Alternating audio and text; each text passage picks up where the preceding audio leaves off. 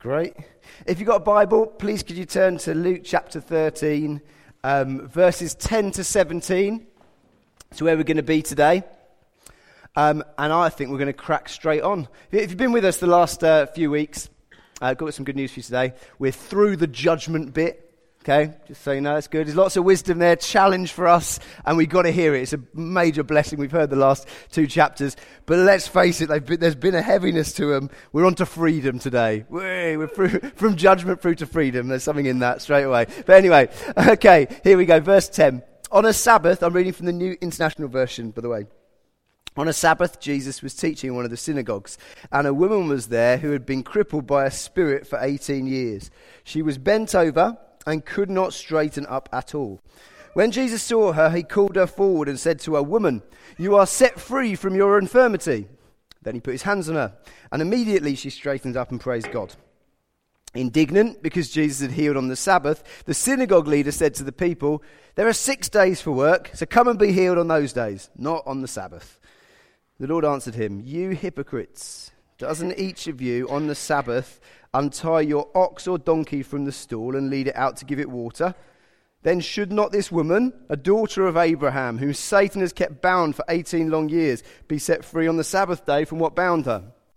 When he said this, all his opponents were humiliated, but the people were delighted with all the wonderful things he was doing. Okay, so let's start just by working out what's really going on here. And I think it is true to say often when we come to the Bible, that passages in the Bible aren't always exactly what they seem. Because this passage here, on the surface of it, seems to be quite familiar to us, almost repetitive. If you've been at these talks about Luke's Gospel, you know this Gospel well. We seem to have here another healing story, yet another. We've had a number of those. We've got another one of those, Jesus healing someone. Also, we've got this idea of Jesus offending the religious people about this Sabbath stuff that we'll go into a bit later. Again, we've seen this before. This has been here already. And so the question's got to be asked then straight away, why on earth does Luke feel that he needs to put yet another story like this in his gospel? And that is a good question to ask. Good question when we come to the Bible often is, why is this passage included in the Bible? Okay, Luke had lots to stick in. John said that Jesus did more things than all the books in all the world could record. Luke chose to give us yet another story like this. So with that question in mind, why is this in the Bible? I think when we go to it again, we have a look at it again, we can see there is something unique in this passage. And actually, maybe there's more going on here than I've just summed up. Because from some angles, actually, this story doesn't appear to be given us like a healing story at all. This story, in one sense, isn't really about healing. This story is about freedom. That's what this story is about. Just have a little look at how Jesus speaks here. Verse 12, he doesn't say, "You are healed." He doesn't cast out the illness. He says, "You are set free from your infirmity." And to make the point a little bit later, in verse 15, he uses this picture, this comparison of how he's helped this woman is a bit like how people untie an animal from a stall. The animal's all tied up, you untie it. Now he makes very clear the comparison, not that she is an animal. No, the whole point is that she's worth so much more than an animal, but that's the comparison. And then in verse 16, he says it very clearly. "Should not this woman, a daughter of Abraham, whom Satan has kept bound for 18 long years, well, what should happen to her? She should be set free on the Sabbath." To Jesus, this woman's problem is that she is tied up, she is bound, she's imprisoned in some sense, and he frees her. Okay, that seems to be what he's saying. Now, you might wonder why he uses this language. Obviously, you've got this sense in the passage that there are spiritual factors to her illness. It says she was crippled by a spirit whom Satan has kept bound. And we've seen that in Luke as well, that Luke, the understanding of the New Testament is that there is a holistic approach to the human being, and there are different factors behind lots of things. And clearly here there are physical and spiritual factors to this illness. However, I think a more likely reason why Jesus uses this language and Luke picks up on it is because of the very nature of her illness, and actually that fits very much into the idea of being bound and tied up. I mean, think about this woman for a moment. Think about how she would have looked to people around her. what is wrong with her is that her frame is bent right over. She's literally, her body is imprisoning her. She's contorted, she's hunched, and it would be obvious to everyone. You could see it. It's a picture, in a sense, of being bound in this woman's very posture. And when she was healed, I think freedom would be a very good way of explaining what's happened to her. When she's healed, she could walk freely now. She can run freely now. Even just the idea of her standing up with her head up straight, that she hasn't been able to do for 18 years, is a picture, a clear, visible picture of what freedom looks like. And I think when we see this, something else is seen in this passage. Just at the start, we just think, well, what's happening here? What's the point of this passage? I think we can get actually to something else that's going on, because the woman then is not the only person in this account who's bound and needs to be freed. I don't know if you can have noticed that. There's another character here, and he only gets one verse, but I think he's in exactly the same boat, but just in a slightly different way. And he's the synagogue ruler who we come across in verse 14. I mean, here you've got this guy, okay? He witnesses an incredible miracle. It's an incredible miracle. And not just as an extraordinary thing that's happened, that should have his jaw dropping, but it's a massive blessing to this woman. Something really happy has happened, okay? Surely that would be the case. Her life is considerably better than what it was when she turned up at the synagogue. So you'd have thought anybody would surely have a little bit, at the very least, of joy and happiness for this woman's improvement in her condition. Has he? Not in the slightest. It's not any sense of happiness. What's the phrase? He is indignant. He is cross. Let's put this in black and white how it is. This man would have preferred for this woman to have left the synagogue crippled and bent over still. That's his preference. That would have made his job easier. That seems to be his mindset here. I don't think there's many less attractive people in the Bible than this guy. I mean, that's just awful. You've got to ask the question, what's happened to him? We've got a picture here of someone who is also bound up. And it's not in his body, it's in his very character. Something has happened to him to cripple his very spirit. It's who he is inside. And just as this woman would seem unattractive probably and kind of deformed almost to the onlookers around her, I think we're meant to see in this man someone whose character is exactly the same. And the point of this passage then is that Jesus brings freedom. That's clearly the point of the passage, but it's not just to people like this woman who are sick and disabled. Actually, it's people who are like the religious leaders of that day as well. I don't want to miss the obvious here, and I want to make this statement straight up at the start. If you're here today and you're sick, if you're suffering from an illness or a disability or anything, I want to be really clear. The obvious here, it still needs to be stated. Jesus heals people today and can free you of your illness. And we'd love to pray for you later. In fact, more than that, even as I'm speaking, if you just speak out, Jesus, free me. It's known for him just to come and heal people as I'm talking. But be aware of that stuff. We've had people come to Churchcentral meetings with depression, with serious muscle problems, with epilepsy, with cancer, who've left those meetings freed from those illnesses. That's I'm not just talking about what we know Jesus can do. That's happened at Churchcentral meetings, okay? We'd love to pray for you in that case. Jesus can bring freedom to your condition. However, what I'd like to focus on today is this kind of freedom, I think, that relates to this synagogue ruler that he doesn't take, but that is open to us today. And I want to ask 3 questions before we're done. I want to ask, firstly, importantly, why did this synagogue ruler and the religious leaders at that time, why do they need freedom? What do they need freedom from? Secondly, how can we be like them today? How can we, in a sense, need the same kind of freedom? And thirdly, how can Jesus bring us that freedom? And then at the end, we'll see how we respond to that. Okay? Does that sound like a deal? Is that okay? Yeah, is that kind of what you came for today? Good. Yeah, good. I'm great. First thing then, why did the religious leaders need freedom? Well, the reason is, quite simply, to put it bluntly, is because these guys were bound up by a religion of rule keeping. That's what we see in this passage, and that's what this guy's affliction was, so to speak. Now, just move on here. I need to make something really clear. There is absolutely nothing wrong with keeping the rules. Just so you know, the rules are there for our good. We all know this, and there's a sense of order, that's important. This sermon does not have the subheading "In Defense of Anarchy." Okay, that's not where we're going here. Rules are not bad in themselves; they're an important part of life. However, I'm sure for everyone here, there has been times in your life where you, at least in your perception, the rules have been like an imprisonment or like a restriction in some sort of way. I remember saying things like this: going to this school is like being in a prison. Anyone identify that? The younger ones. Okay, even worse, maybe, my mum and dad treat me like a slave. I have to be in at this time, I have to do this, Some of the young ones are thinking, you're right, preach it. Good work, Johnny. Just so you know, I'm not saying that. I'm not saying your parents treat you like a slave. I'm not saying your school's like a prison. I'm sure that's the case. It's probably, and when I felt like this, it's probably much more to do with me than the external situation.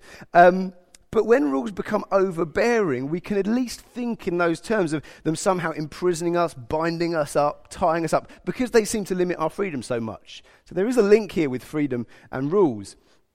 Now, having said that, I would have to concede that life in the 21st century in England, I don't think we've got much of a case here to say that the rules in our country imprison us and lock us up. Now, I realise at this point I'm probably going to veer from some people, and some of you will feel this is not completely true. But when we look at the other legal systems around the world, I think you could say that our national legal system gives us quite a lot of freedom. It doesn't poke itself into every area of our lives. I mean, obviously, the law of our land would stop us doing certain things in the public sphere, but it's probably retreated quite a lot, actually, from what we do behind closed doors. And we would understand that we've got all sorts of freedoms, according to the law. We've got freedom over who we should marry, free speech, freedom of opinion, and that sort of thing. Now, I know some of you will say, know what they're doing. The government are after this and that, and big brothers everywhere. Yeah, okay, I understand that. But when you look comparatively, I think that's probably the case. But we've got to understand this. While we understand that rules can be seen as imprisonment and restrictive, and that maybe we don't see the full brunt of that, for these religious leaders in this day, they lived under a very different set of rules to what we live under today. What law did they live under? Well, they lived under the law of Moses, the Mosaic law, the law given in the Old Testament, okay? Consisted of 613 commandments. If you're thinking, I thought there were only 10, well, that's the 10 commandments, tip of the iceberg, really. 613 of the laws that they've got, and they were given to Moses on Mount Sinai, thousands of years before this encounter, and they formed the legal system of the ancient Jewish society, but also were seen as a binding law on the moral behaviour of Jews at this time, and even today, and that's how they would have been seen. And from a Western perspective, let's be clear on this, these laws they were under were incredibly invasive, actually, into their lives. It wasn't just what you do out there, no, it's everything. So the law of Moses, these 613 laws, there would have been governmental laws. There would have been laws about the structure of society, how you deal with criminals, what constitutes a crime in that sort of sense. But also, there would have been others. There would have been some incredibly practical laws. So even how you deal with sickness, there were laws about that. If you have mold in your house, there were laws about that. Any students here want to take note of that? Okay, this is where you go. Some good stuff in Leviticus about that sort of thing. But it's there's practical stuff invading your very home, okay? There was obviously lots of laws about how you did religion, how the rituals and the sacrifice system worked. That was all rules. There were laws for all of that. And that's not even to mention the moral laws that really didn't just stick out like they do nowadays for our public life. They really did invade into everything, into your sex life, to how you treated those around you, what you did behind closed doors, even in some cases, how you thought was under the law of Moses. So if someone made it their goal to follow this law to the letter, it could definitely be viewed from one angle as some form of bondage or imprisonment. We use a different freedom image. This is like a huge weight to carry. Think of this woman bent right over. She was bent as if she was carrying a massive burden. Devout Jews had a huge burden to bear, and it was called the law. That's what it was called. Now, I think we've got to say one more thing to fully understand this guy's bondage, as I've put it here, and that's to ask the question, why then did this synagogue ruler and the religious leaders of Jesus' day feel they needed to take this law so seriously that they would have responses like this? You might be breaking a Sabbath law. I don't care if you get better. That's the problem. Why? Why did they feel that they needed to keep these rules so efficiently? And although I think this statement is slightly simplistic, I think at the heart of it would be true. For these guys, their motivation to obey the law was to do one thing, and it was to win the favour of God. That was the deal that was going on here. The law of Moses is described as part of a covenant. And I think for us nowadays, it might sound like a funny word, we understand covenant mostly from marriage. And I had the pleasure, and some of us did, of being at Emma and Tom's wedding yesterday. And in a covenant of a marriage, what happens is both parties have certain sides to what's going on. So they both make promises, don't they? I'm sure you understand that. You never get a wedding like one of them who goes, I promise to better for worse, for sickness or health, whatever, all that sort of stuff. And the other one goes, no, I don't really promise. And then they go, you may now kiss the bride, you're both married. You don't get that. It's a clear covenant, involves two parties with kind of things to do on either side. And how this covenant worked in the Bible was, it was like God approached Israel, this nation. He told them, look, I've got something on the table, an offer on the table for you. You can be my treasured possession. You can be my special people in a special relationship with me. You can know my favor like no other nation knows it. They're like, whoa, great. You know what? You'd be a fool to turn that down, wouldn't you? Yeah, we'll take it, and we'll have that enthusiastic. Okay, what's our side of the bargain then? Okay, your side of the bargain, well, that's this. 613 commands, the law of Moses. Basically, if you keep these rules, you will win and maintain the favour of God. Now, I fully understand for different Jews this may have been a little more nuanced than this, but clearly in popular Jewish religion, this would have been the case. And for these guys here, they are modelling, particularly synagogue ruler, they're modelling this approach to the law. For him, it does not matter whether this woman gets better or not. He doesn't care because there's bigger fish to fry. If we don't follow the Sabbath rules, well, we could lose God's favour as a nation. That's where he's going from here. So why then do they need freedom? Because these guys are bound by seeing religious rule-keeping as the way to impress God. That at the core of it seems to be what's going on here.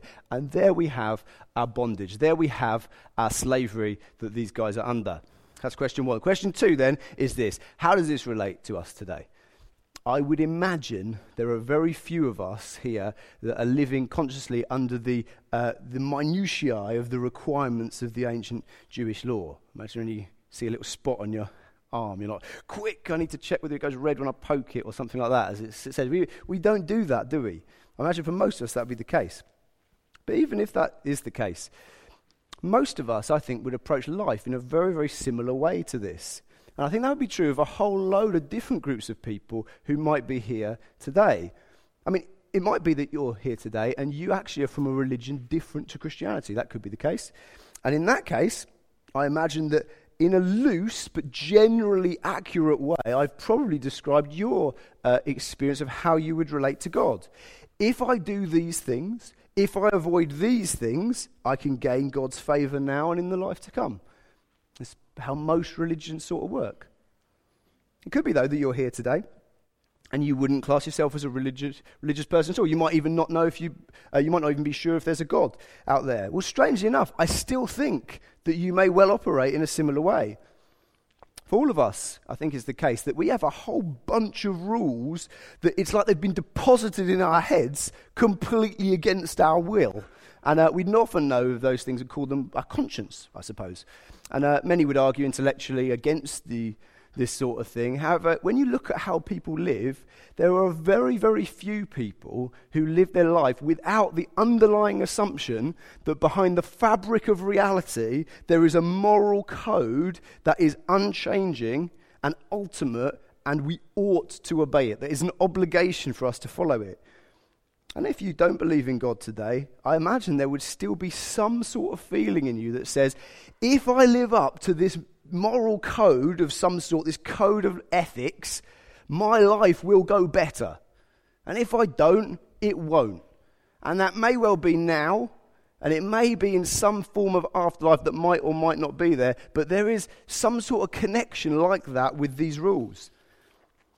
So it'd be relevant to you as well, I think. And there's one more group of people here, and I assume it's the majority of us who I think this is very appropriate to as well, and it would be you here who are Christians. Now, let's be clear here. I would have thought for most of us who are Christians, you've sort of telegraphed this message. I mean, you know where this one's kind of going. You've sussed this one out. And you're thinking, okay, I know this sort of stuff. And I know we're free from the rules. I know all the grace stuff and things like that.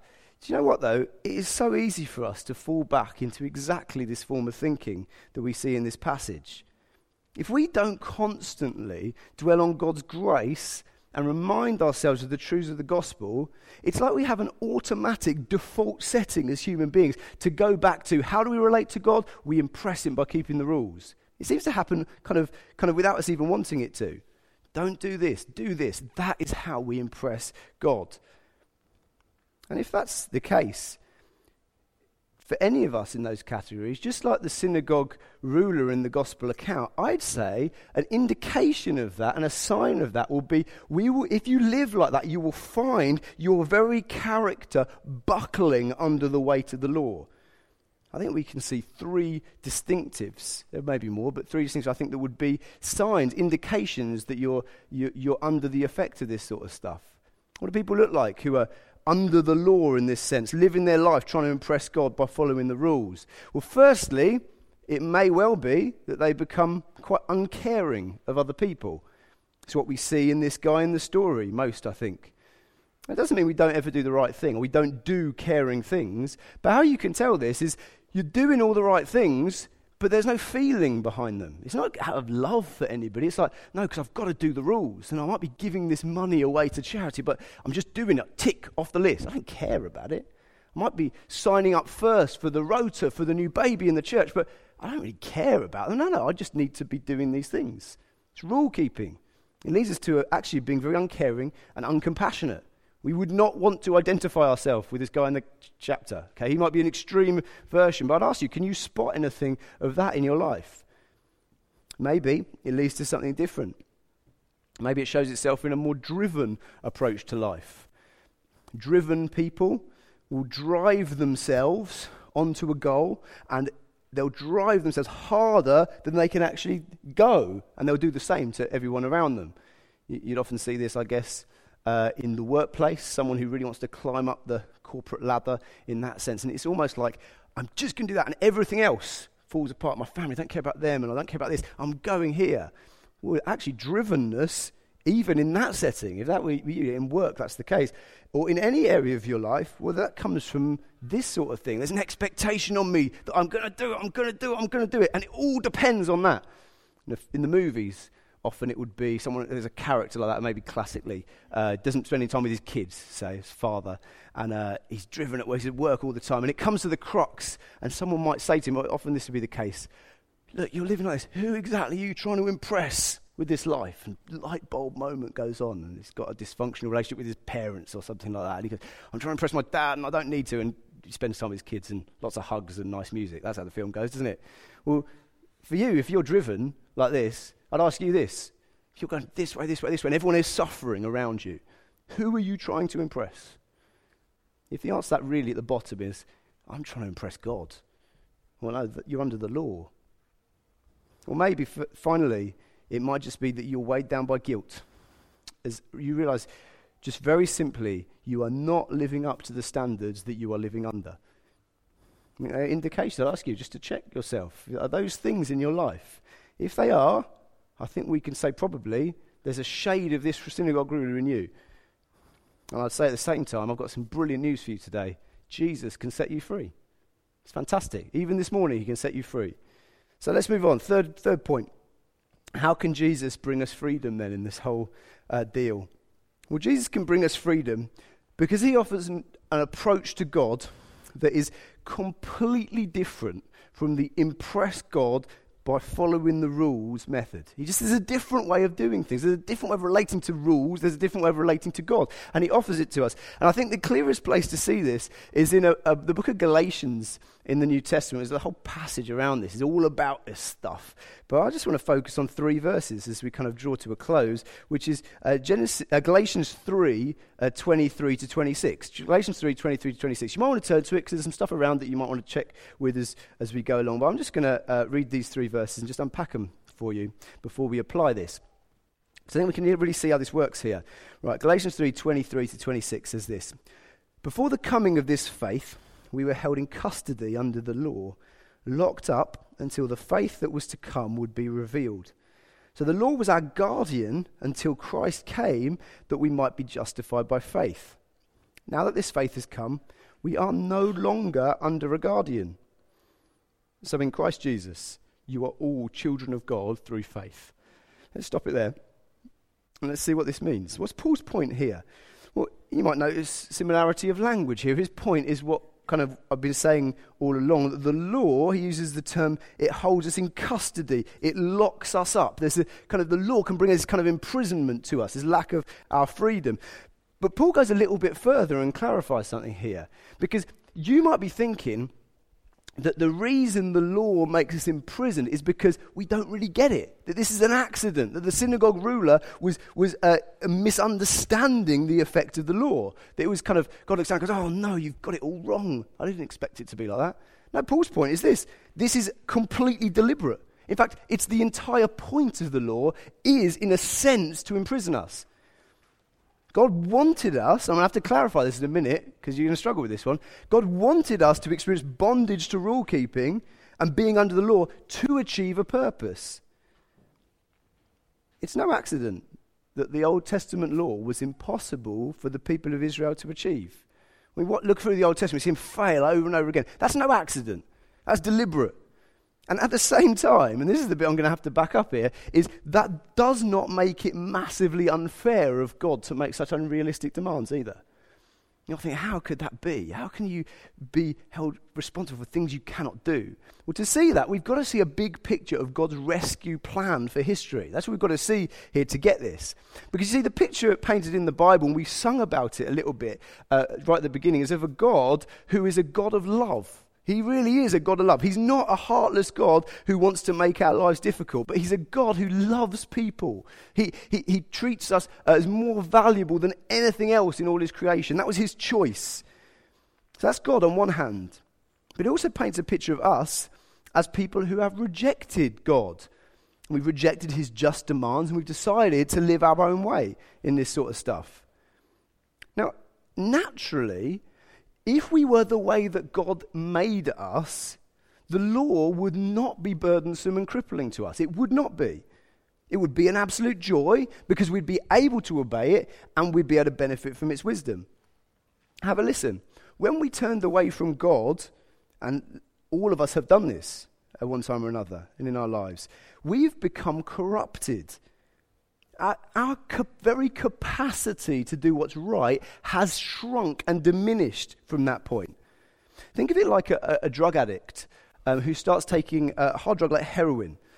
As that drug addict takes heroin a number of times, they're not just clocking up experiences. What they're doing is they are changing themselves as they do it. They're changing their own desires until actually they get to a point when they cannot stop taking it. It's like their capacity to make reasonable decisions has been shrunk.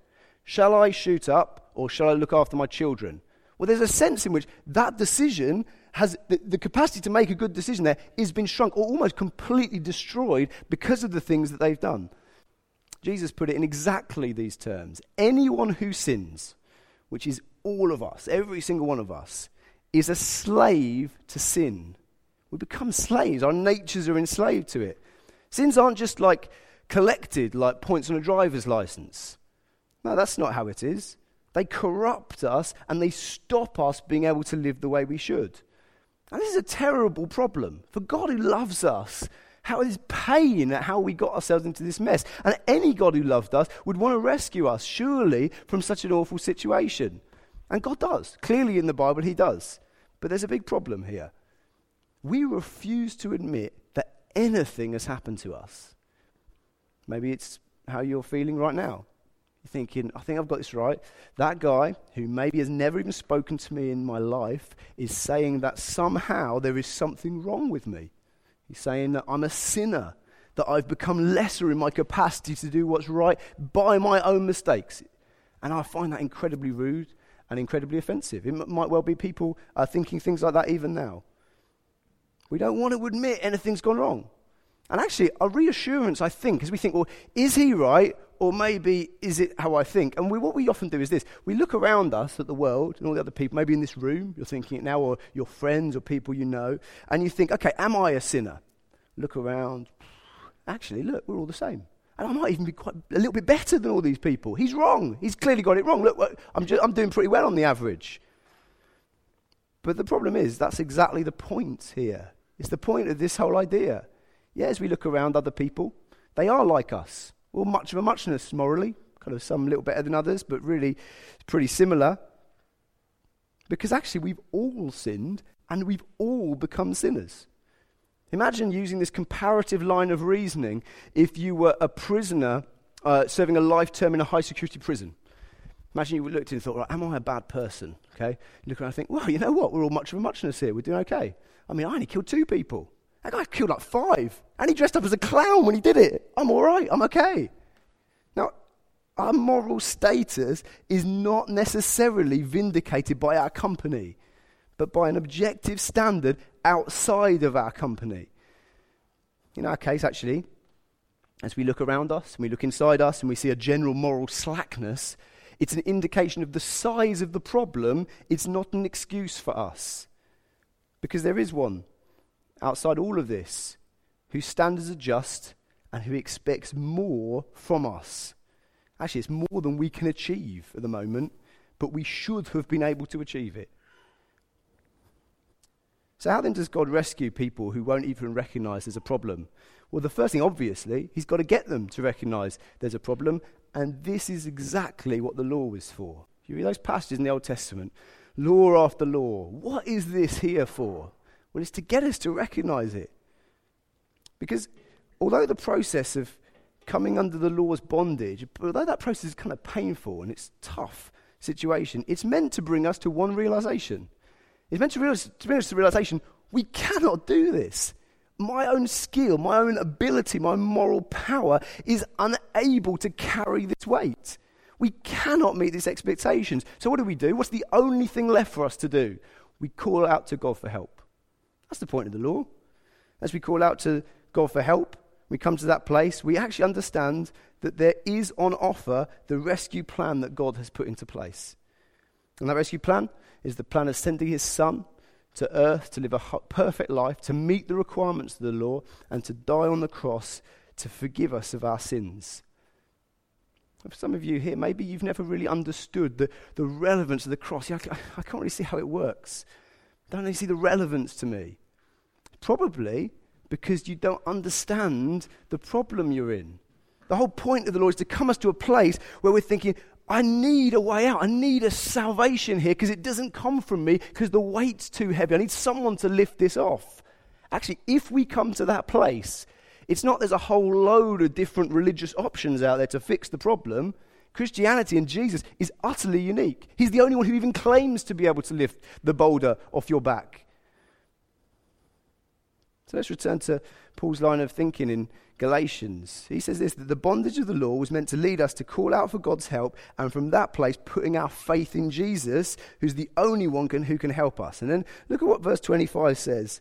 Now that this faith has come, faith in Jesus, we are no longer under a guardian. Here's the freedom bit I was talking about. Jesus frees us from the prison of the law. He takes the weight off of, I'll only love you if you keep these rules that we are living under. You know, the law is pictured like this harsh guardian who imprisons us. He imprisons us. He puts us in this tight situation. And in this case, when we come to faith in Jesus, this guardian is relieved of his duty. Come on, off you go. Your purpose has been served. Free from him. And the last verse tells us how this works. Verse 26, for you are all sons of God through faith in Christ Jesus. As those who've been forgiven in Jesus, our status changes from prisoners and slaves to children. That's what happens. And there's a twist here. I like twists in stories. I don't know if you like that. Because you might have thought that what this meant, freedom from rule keeping, meant that the rules are no longer important. Yeah, we can do what we want. Fantastic freedom. That's not what it's like at all. That's not what this is saying. But the context has changed, and that brings real freedom. Because obeying God is always important. But obeying God as a child is a completely different kettle of fish from obeying God as a prisoner, as a slave. Obeying God in a family is a much more pleasant experience than obeying a master in a sweatshop. Can you see the change? Obedience is still very important for a child, but the atmosphere is different. In a family, if it's working properly, children obey their parents primarily out of love, not out of fear. Children don't live life looking over their shoulder in case they slip up and get punished with the stick or the whip. Children know at the baseline level their parents are for them because of who they are, not what they do. And therefore, even in a family, if there's discipline done, it's by a father who loves you, not by a master that wants to drive you into the ground. That's massively different. That's freedom. It's a completely different way to live. Paul talked about grace, not like something that God does to us, but a new country that we live in. He said that by faith we have gained access into this grace in which we now stand. It's like before we're in this land all crunched up looking over our shoulder. What will he do? What will he do? And we walk in, oh wow, I can breathe, I can stand up like women. I'm in the realm of grace. He loves me because of who I am. Does it mean I'm not going to obey him? No, of course not. He loves me. Because he loves me, I'll love others. But it's a different thing. It's complete freedom. The oppressive weight of law is gone, and we can know freedom. And so just like the woman in this passage, she came to Jesus bound up, bent over, weighed down, and she left free. Some of us too, we're in a similar boat. Bent down, bent over by seeing rule keeping as the way to impress God. You know what? You could be free. Jesus offers you total freedom from that situation. I need us to apply this then. How do we get that freedom? Two things. And the first, for most of us, will have done it, but it is the most important, and it's got to be said. Freedom comes from acknowledging the bad things that we've done, the way they've corrupted us, and saying sorry to God, and then accepted that Jesus paid the penalty that we deserve to pay for those things when he died on the cross, and deciding, saying, I'm going to follow you now, Jesus. In short, it means becoming a Christian. That's what becoming a Christian is. Not joining a club, it's accepting Jesus' offer of freedom. If you're not a Christian here, that offer of freedom is open to you through Jesus today. It might be you're ready to take that offer today. We'd love to talk to you about that at the end, some of the leaders from the site here. It might be that you think, well, okay, sounds promising, but I've got some big questions about that. You know what, that's okay. And I'd encourage you, though, to take it seriously, to come and ask us those questions. Or possibly sign up for our Alpha course starting in October. A few months off, but we're going to be running that in the city centre on Thursday evenings. Or our Bolting Big Questions course in Selly on Monday evenings. Because you know what? We'd like to address your questions, and we think that at the end of those questions, there's freedom for you. And that's really important. But there's another thing, and it's even for you who are Christians. How else do we accept Jesus' freedom? Well, we've got to continually remember what Jesus has done for us. It is so easy. I'm sure you know this. I know this, looking at myself, to go back to our old ways. You might have been a Christian for years. Still, we slip back into it without even knowing. It's a natural kind of automatic default position. It's our kind of human reaction, I suppose. And we'll know this because actually I think this is the key thing, is if someone looked at our piety and our religious effort and our moral things, they said, who are you trying to impress? If we were being honest, we'd say, God. That's who I'm trying to impress. If you see that in you, we've got to come back to his grace. Can I just remind you, can you just soak this in? I'm sure you'll be soaking this in all through the worship, really. But you don't need to impress God anymore. You really don't need to impress him. Because someone has impressed him. His son, Jesus, was very impressive to God. He carried the full weight of the law. He came as one under the law and survived its bondage. He could carry that weight. He carried it successfully and flung it off at the end of his life as he died and rose again. He took the expectations of the Father. And by dying for us, he does a swap. He takes all our failure and he suffers for it. And then he gives us his blamelessness. Regardless of what we've done, we get the prize from accepting Jesus of God's favour, not based upon our performance, but given to us straight away. If you're a Christian, God loves you. What if I do this? If I do... No. God loves you. He's for you. He'll never try to trip you up because of what Jesus did. We don't follow rules to impress him. You've probably heard it a million times, but some of you need to hear it again. You feeling driven in your life? Got to say that he's impressed with you already. You don't need to do those things to impress him. Run after holiness, but don't do it to impress God. Hopeless idea. You feel you're lacking compassion. Well, you know what? It's not about following the rules. There's the one who loved you, and he loved you so much he sent his son. Look at him, see him, and then react to others in the same way. You want to be released from guilt. People here weighed down with guilt. Still, I've done that. I know I shouldn't feel guilty. I want to say it again. You might need to hear it many more times. You might need to tell it to yourself every day. Jesus has paid for your sins. How many? All of them. Past, present, even the ones you do next week. Gone, finished, kaput. No more guilt is necessary for you. I think that's a cop-out. I did that. I've got to pay. Someone paid already. He paid with his life. He paid with a separation from his Father. Put it on Jesus and know his freedom.